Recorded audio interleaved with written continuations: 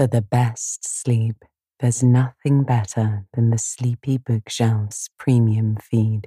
You'll have ad-free access to the entire catalogue, plus exclusive bonus stories in between our longer books.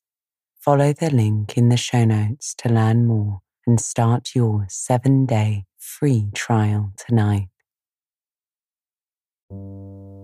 Good evening and welcome to the Sleepy Bookshelf, where we put down our worries from the day and pick up a good book. I'm Elizabeth, your host, and it's lovely to have you here with me. This evening we'll be returning to Little Women, but before we do that, take a moment here to breathe and relax. Have a nice big stretch. Then scrunch your shoulders up to your ears and now drop them down again. Take the deepest breath you have taken all day long, and when you're ready, sigh it all out. Next time you inhale, mentally collect all your worries and concerns in your mind. And when you exhale, let them melt away. You can come back to them tomorrow, but for now, all you need to do is get a good night's sleep. Last time we were together, we met up with the March family on a particularly frosty morning after Christmas and New Year. Meg was complaining about having to work as a governess. She remembered a time before their father lost their home and the war took him away. It was difficult for her not to imagine what her life could have been like if they were as wealthy as before. Jo was making her usual racket, getting ready for another boring day with Aunt March. The old woman had offered to take one of the girls in when their troubles began, but turned sour when they refused. She did, however, like Jo's spunky personality, and so proposed Jo be employed as her companion.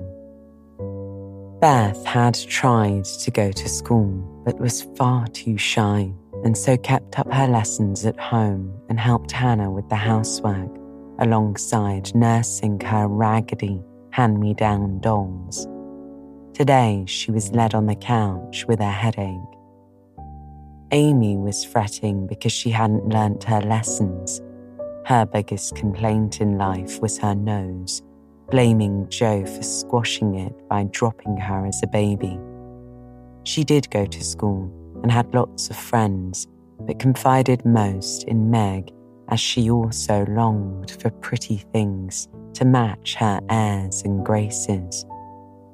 Marmee was driven to distraction by them all as she tried to pen an urgent letter, and Hannah was grumpy after having a late night.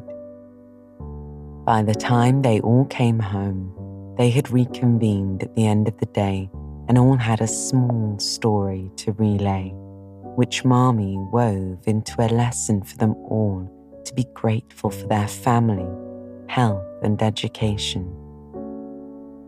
We pick up tonight with the girls getting better acquainted with that Lawrence boy. So just close your eyes and listen to the sound of my voice as I turn to the next pages of Little Women.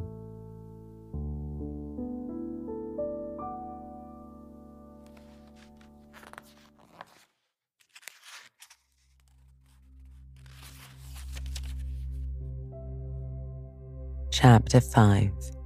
Being Neighbourly. "What in the world are you going to do now, Jo?" asked Meg one snowy afternoon as her sister came tramping through the hall in rubber boots, old sack and hood, with a broom in one hand and a shovel in the other. "Going out for exercise?" answered Jo with a mischievous twinkle in her eyes. I should think 2 long walks this morning would have been enough. It's cold and dull out, and I advise you to stay warm and dry by the fire as I do," said Meg with a shiver. "Never take advice. Can't keep still all day, and not being a pussycat, I don't like to doze by the fire. I like adventures, and I'm going to find some," said Jo.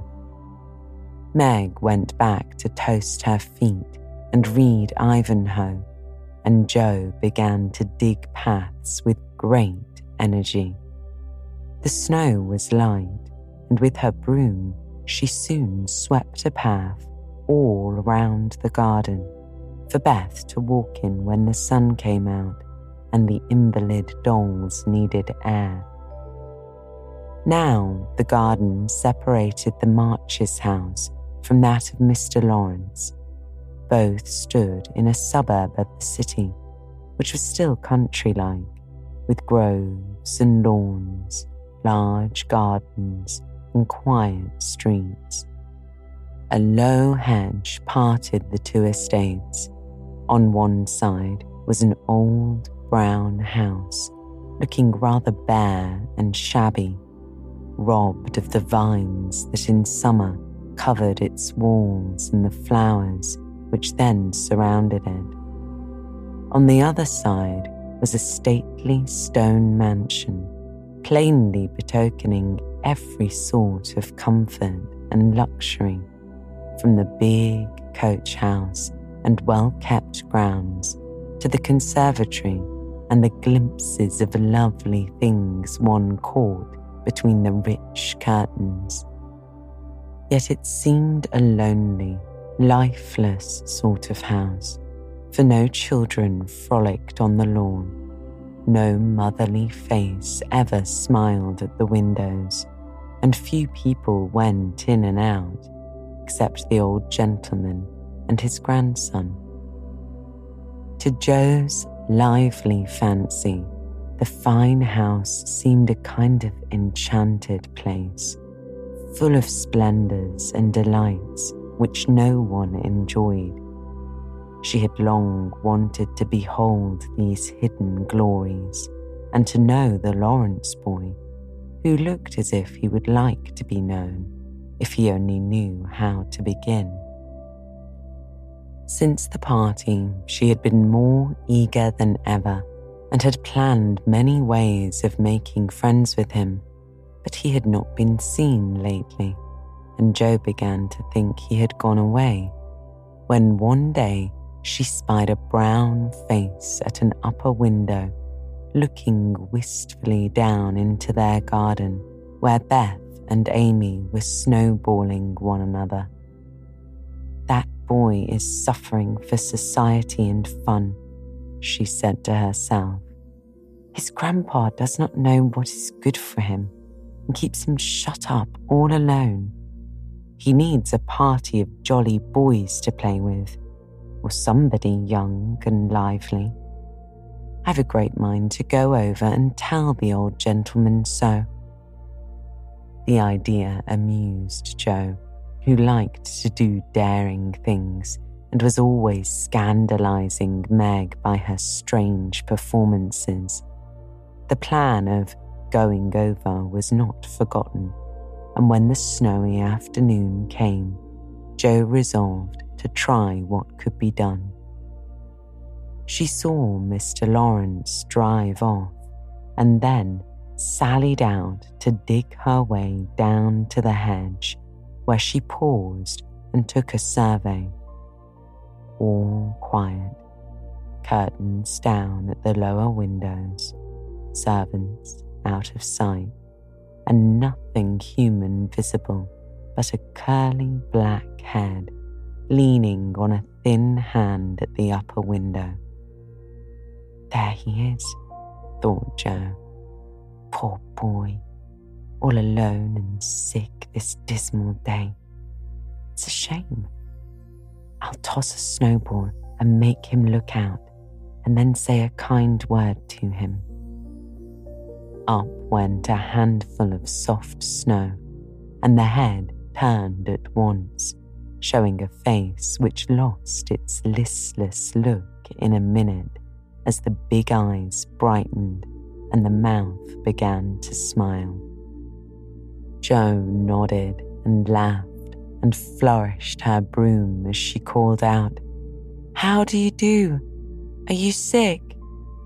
Laurie opened the window and croaked out as hoarsely as a raven, "Better, thank you. I've had a bad cold and been shut up a week." "I am sorry. What do you amuse yourself with?" "Nothing. It's all dull as tombs up here." "Don't you read?" asked Jo. "Not much. They won't let me." "Can't somebody read to you?" "Grandpa does sometimes. My books don't interest him, and I hate to ask Brooke all the time," Laurie replied. "Have someone come and see you then?" "There isn't anyone I'd like to see. Boys make such a row, and my head is weak." "Isn't there some nice girl who'd read and amuse you? Girls are quiet and like to play nurse." "Don't know any."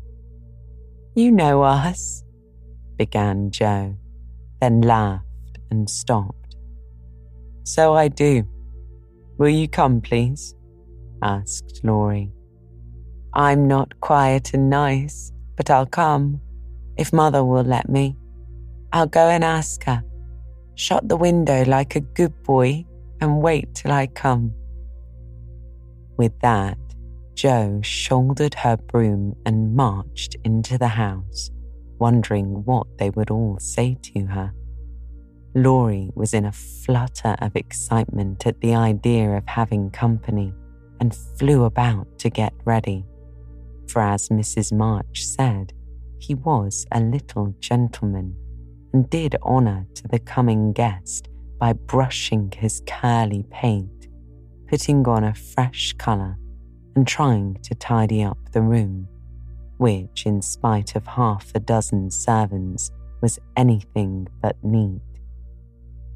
Presently there came a loud ring, then a decided voice asking for Mr. Laurie, and a surprised-looking servant came running up to announce a young lady.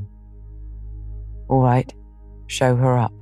It's Miss Jo," said Laurie, going to the door of his little parlour to meet Jo, who appeared, looking rosy and quite at her ease, with a covered dish in one hand and Beth's 3 kittens in the other. "Here I am, bag and baggage," she said briskly. "Mother sent her love and was glad if I could do anything for you. Meg wanted me to bring some of her blancmange. She makes it very nicely. And Beth thought her cats would be comforting. I knew you'd laugh at them, but I couldn't refuse. She was so anxious to do something." It so happened that Beth's funny loan was just the thing, for in laughing over the kids, Laurie forgot his bashfulness and grew sociable at once. "That looks too pretty to eat," he said, smiling with pleasure as Jo uncovered the dish and showed the blancmange, surrounded by a garland of green leaves and the scarlet flowers of Amy's pet geranium. "It isn't anything, only they all felt kindly and wanted to show it. Tell the girl to put it away for your tea. So simple you can eat it, and being soft it will slip down without hurting your sore throat."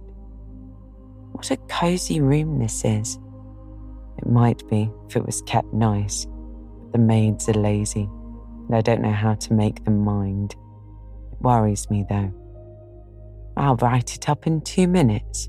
It only needs to have the hearth brushed so, and things made straight on the mantelpiece so, and the books put here, and the bottles there, and your sofa turned from the light, and the pillows plumped up a bit.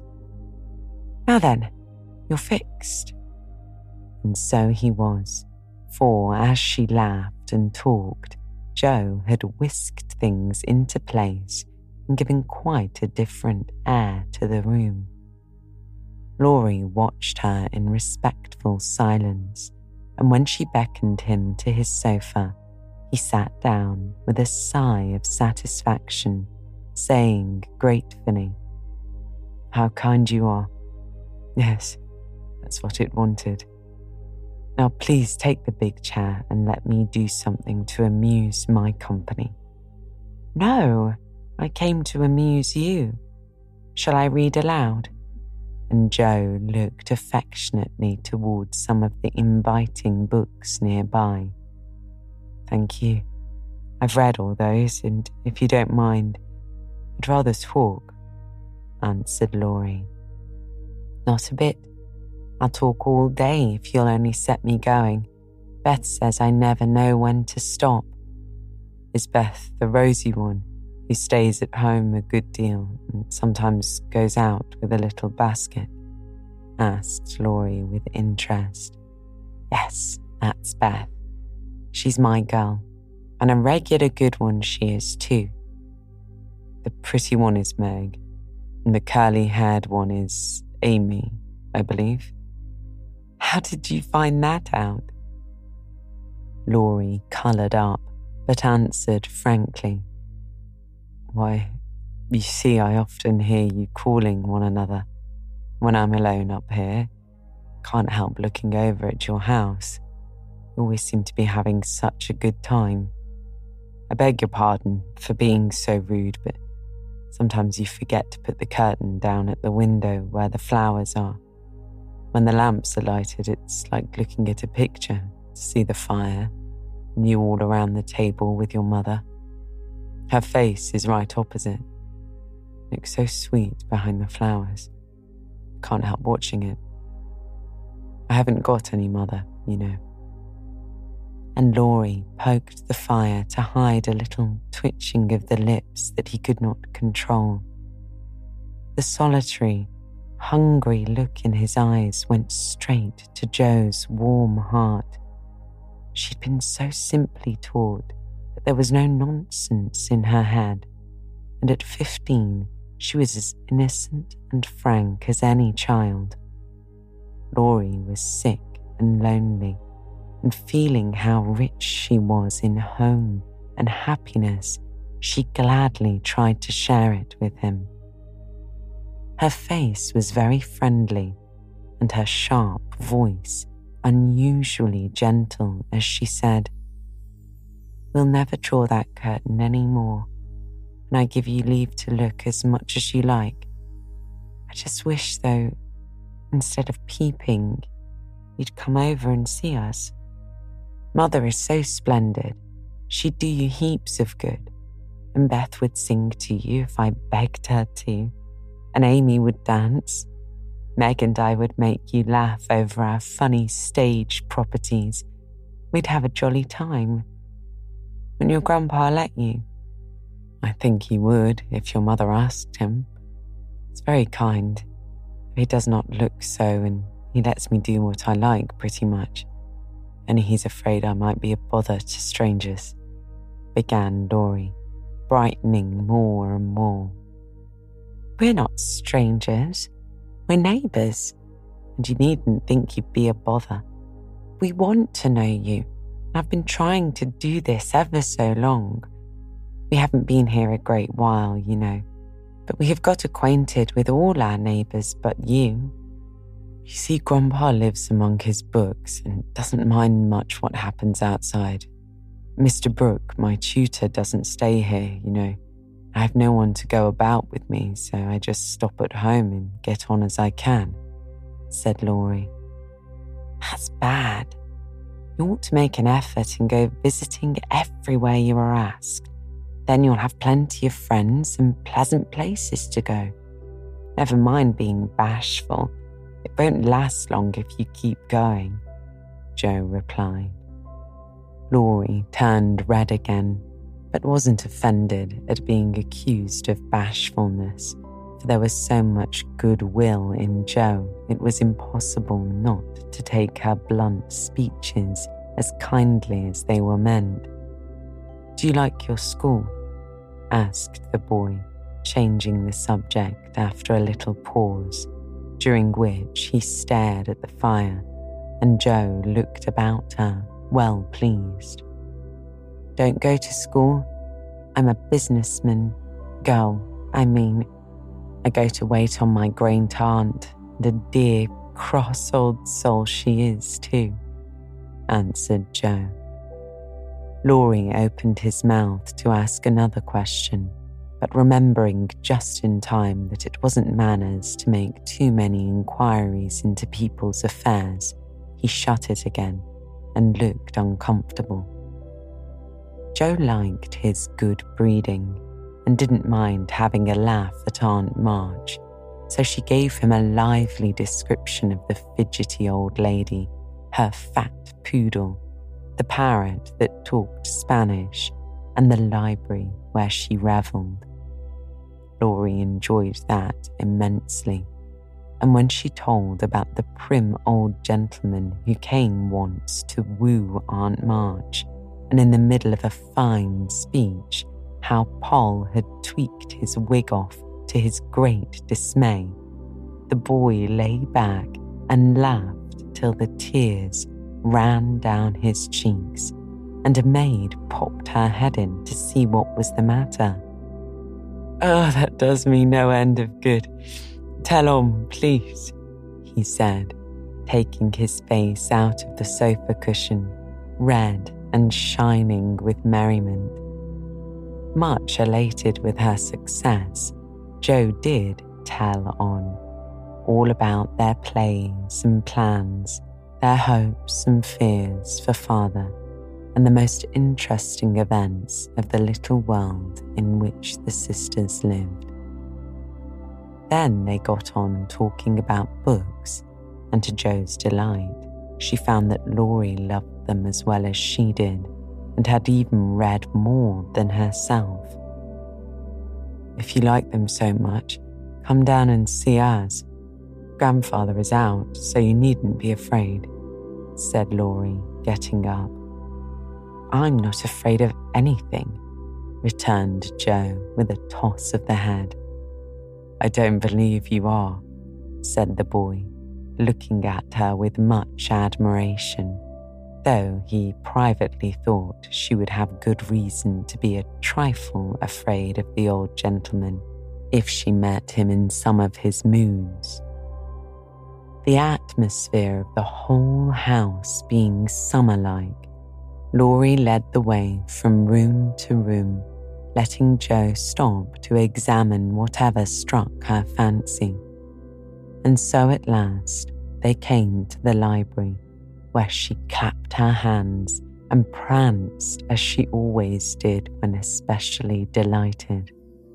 It was lined with books, and there were pictures and statues and distracting little cabinets full of coins and curiosities, and sleepy hollow chairs and tables and bronzes, and best of all, a great open fireplace with quaint tiles all round it. "Oh, what richness!" sighed Jo, sinking into the depth of a velour chair and gazing about her with an air of intense satisfaction. "Theodore Lawrence, you ought to be the happiest boy in the world," she added impressively. "Fellow can't live on books," said Laurie, shaking his head as he perched on a table opposite. Before he could more, a bell rang and Jo flew up, saying, "Mercy me, it's your grandpa." "Well, what if it is? You're not afraid of anything, you know," returned the boy, looking wicked. "I think I am a little bit afraid of him, but I don't know why I should be. Marmee said I might come, and I don't think you're any the worse for it," said Jo, composing herself, though she kept her eyes on the door. I'm a great deal better for it, and ever so much obliged. I'm only afraid you're very tired of talking to me. It was so pleasant, I couldn't bear to stop, said Laurie, gratefully. Doctor to see you, sir. The maid beckoned as she spoke. Would you mind if I left you for a minute? I suppose I must see him, said Laurie. Don't mind me. I'm as happy as a cricket here, answered Joe. Laurie went away, and his guest amused herself in her own way. She was standing before a fine portrait of the old gentleman when the door opened again, and without turning, she said decidedly, I'm sure now that I shouldn't be afraid of him, for he's got kind eyes, though his mouth is grim, and he looks as if he had a tremendous will of his own. He isn't as handsome as my grandfather, but I like him. Thank you, ma'am, said a gruff voice behind her, and there, to her great dismay, stood old Mr. Lawrence. Poor Jo blushed till she couldn't blush any redder, and her heart began to beat uncomfortably fast as she thought what she had said.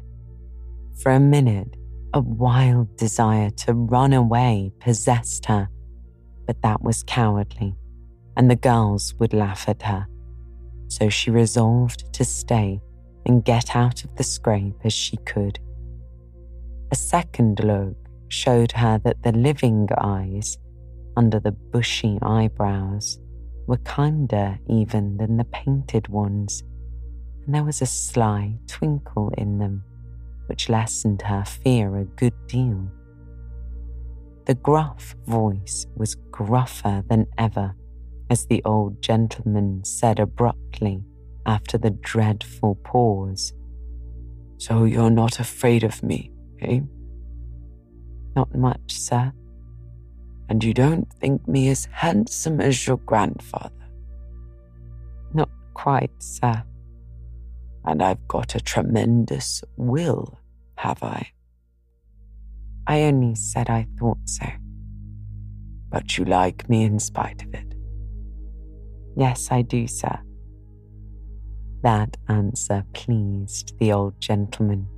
He gave a short laugh, shook hands with her, and, putting his finger under her chin, turned up her face, examined it gravely, and let it go, saying with a nod, You've got your grandfather's spirit, if you haven't his face. He was a fine man, my dear. But what is better, he was a brave and honest one, and I was proud to be his friend. Thank you, sir. And Jo was quite comfortable after that, for it suited her exactly. What have you been doing to this boy of mine, eh? Was the next question, sharply put. Only trying to be neighbourly, sir. And Jo told how her visit came about. You think he needs cheering up a bit, do you? Yes, sir. He seems a little lonely, and young folks would do him good, perhaps. We are only girls, but we should be glad to help if we could, for we don't forget the splendid Christmas present you sent us, said Jo eagerly. That was the boy's affair. How is the poor woman? Doing nicely, sir. And off Jo went, talking very fast, as she told all about the Hummels, in whom her mother had interested richer friends than they were. Just her father's way of doing good. I shall come and see your mother some fine day. Tell her so.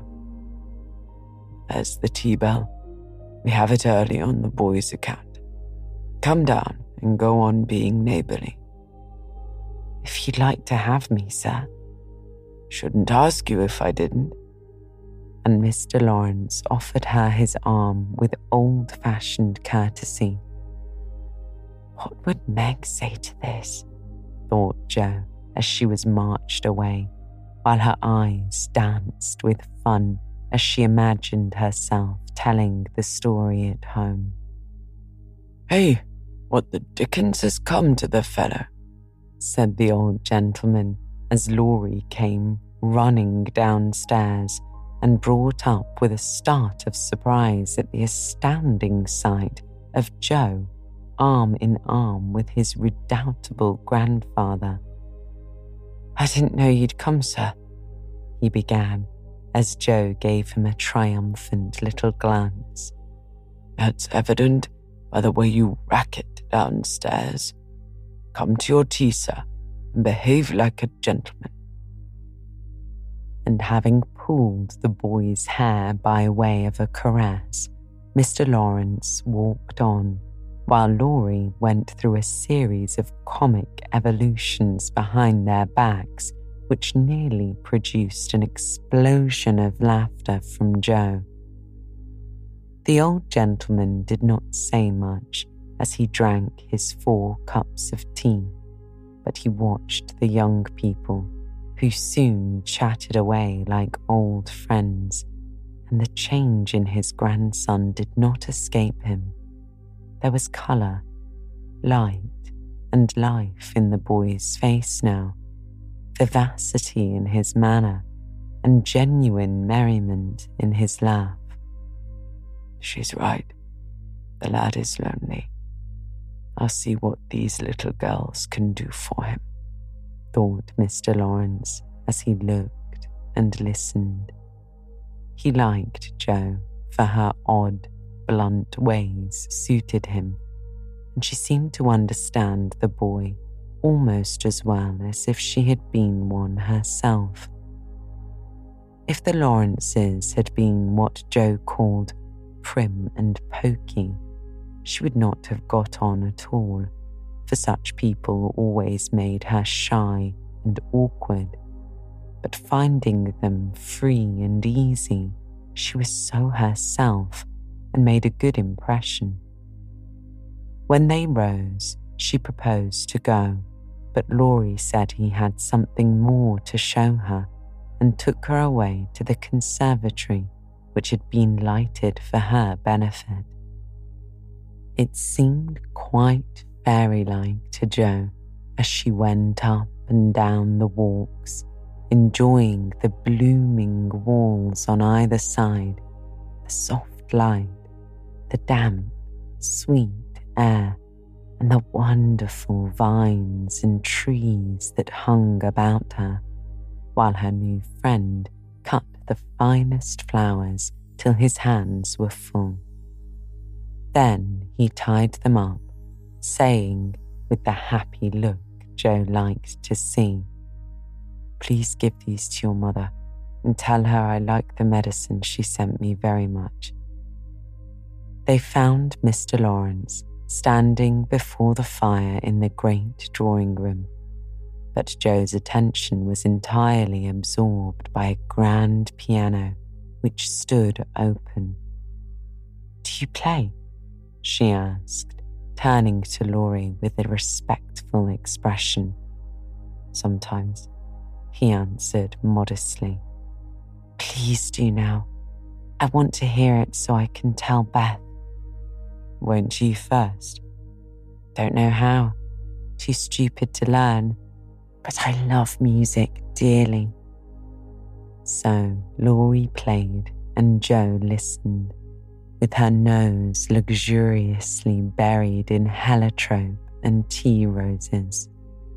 Her respect and regard for the Lawrence boy increased very much, for he played remarkably well and didn't put on any airs. She wished Beth could hear him, but she did not say so, only praised him till he was quite abashed, and his grandfather came to his rescue.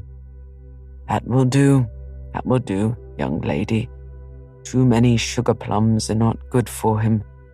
His music isn't bad, but I hope he will do as well in more important things. Going? Well, I'm much obliged to you, and I hope you'll come again. My respects to your mother. Good night, Dr. Joe. He shook hands kindly, but looked as if something did not please him. When they got into the hall, Joe asked Laurie if she had said something amiss. He shook his head. No, it was me. He doesn't like to hear me play. Why not? Asked Joe. I'll tell you someday. John is going home with you, as I can't. No need of that. I'm not a young lady. It's only a step. Take care of yourself, won't you? Yes, but will you come again? I hope. If you promise to come and see us after you're well. I will. Good night, Laurie. Good night, Joe. Good night. When all the afternoon's adventures had been told, the family felt inclined to go visiting in a body, for each found something very attractive in the big house on the other side of the hedge. Mrs. March wanted to talk of her father with the old man who had not forgotten him. Meg longed to walk in the conservatory. Beth sighed for the grand piano, and Amy was eager to see the fine pictures and statues.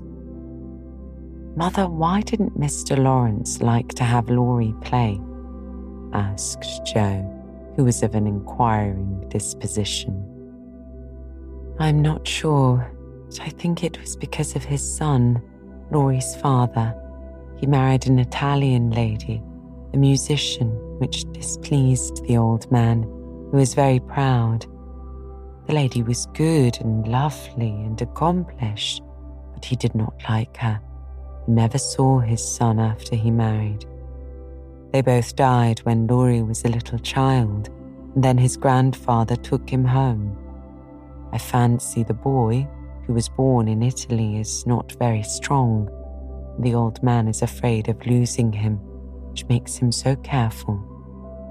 Laurie comes naturally by his love of music, for he is like his mother. I dare say his grandfather fears that he may want to be a musician. At any rate, his skill reminds him of the woman he did not like, and so he glowered, as Joe said.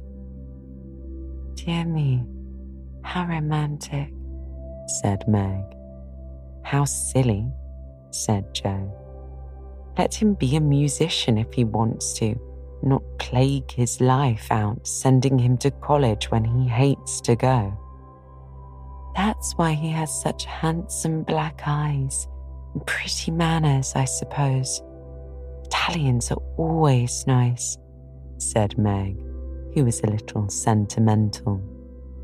What do you know about his eyes and manners? You never spoke to him hardly, said Joe, who was not sentimental. I saw him at the party, and what you tell shows that he knows how to behave. It was a nice little speech about the medicine Mother sent him. He meant the blancmange, I suppose, said Joe. How stupid you are, child. He meant you, of course. Did he? And Joe opened her eyes as if it had never occurred to her before. I never saw such a girl. You don't know a compliment when you get it, said Meg, with the air of a young lady who knew all about the matter. I think they're great nonsense, and I'll thank you not to be silly and spoil my fun. Laurie's a nice boy, and I like him, and I won't have any sentimental stuff about compliments and such rubbish.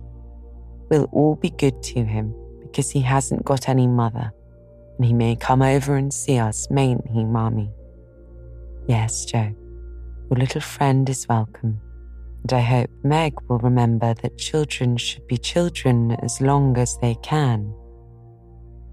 I don't call myself a child, and I'm not in my teens yet. observed Amy. What do you say, Beth? I was thinking about our Pilgrim's Progress, answered Beth, who had not heard a word. How he got out of the slough and through the wicket gate by resolving to be good, and up the steep hill by trying, and that maybe the house over there, full of splendid things, is going to be our palace beautiful. We have got to get by the lions first, said Jo, as if she rather liked the prospect.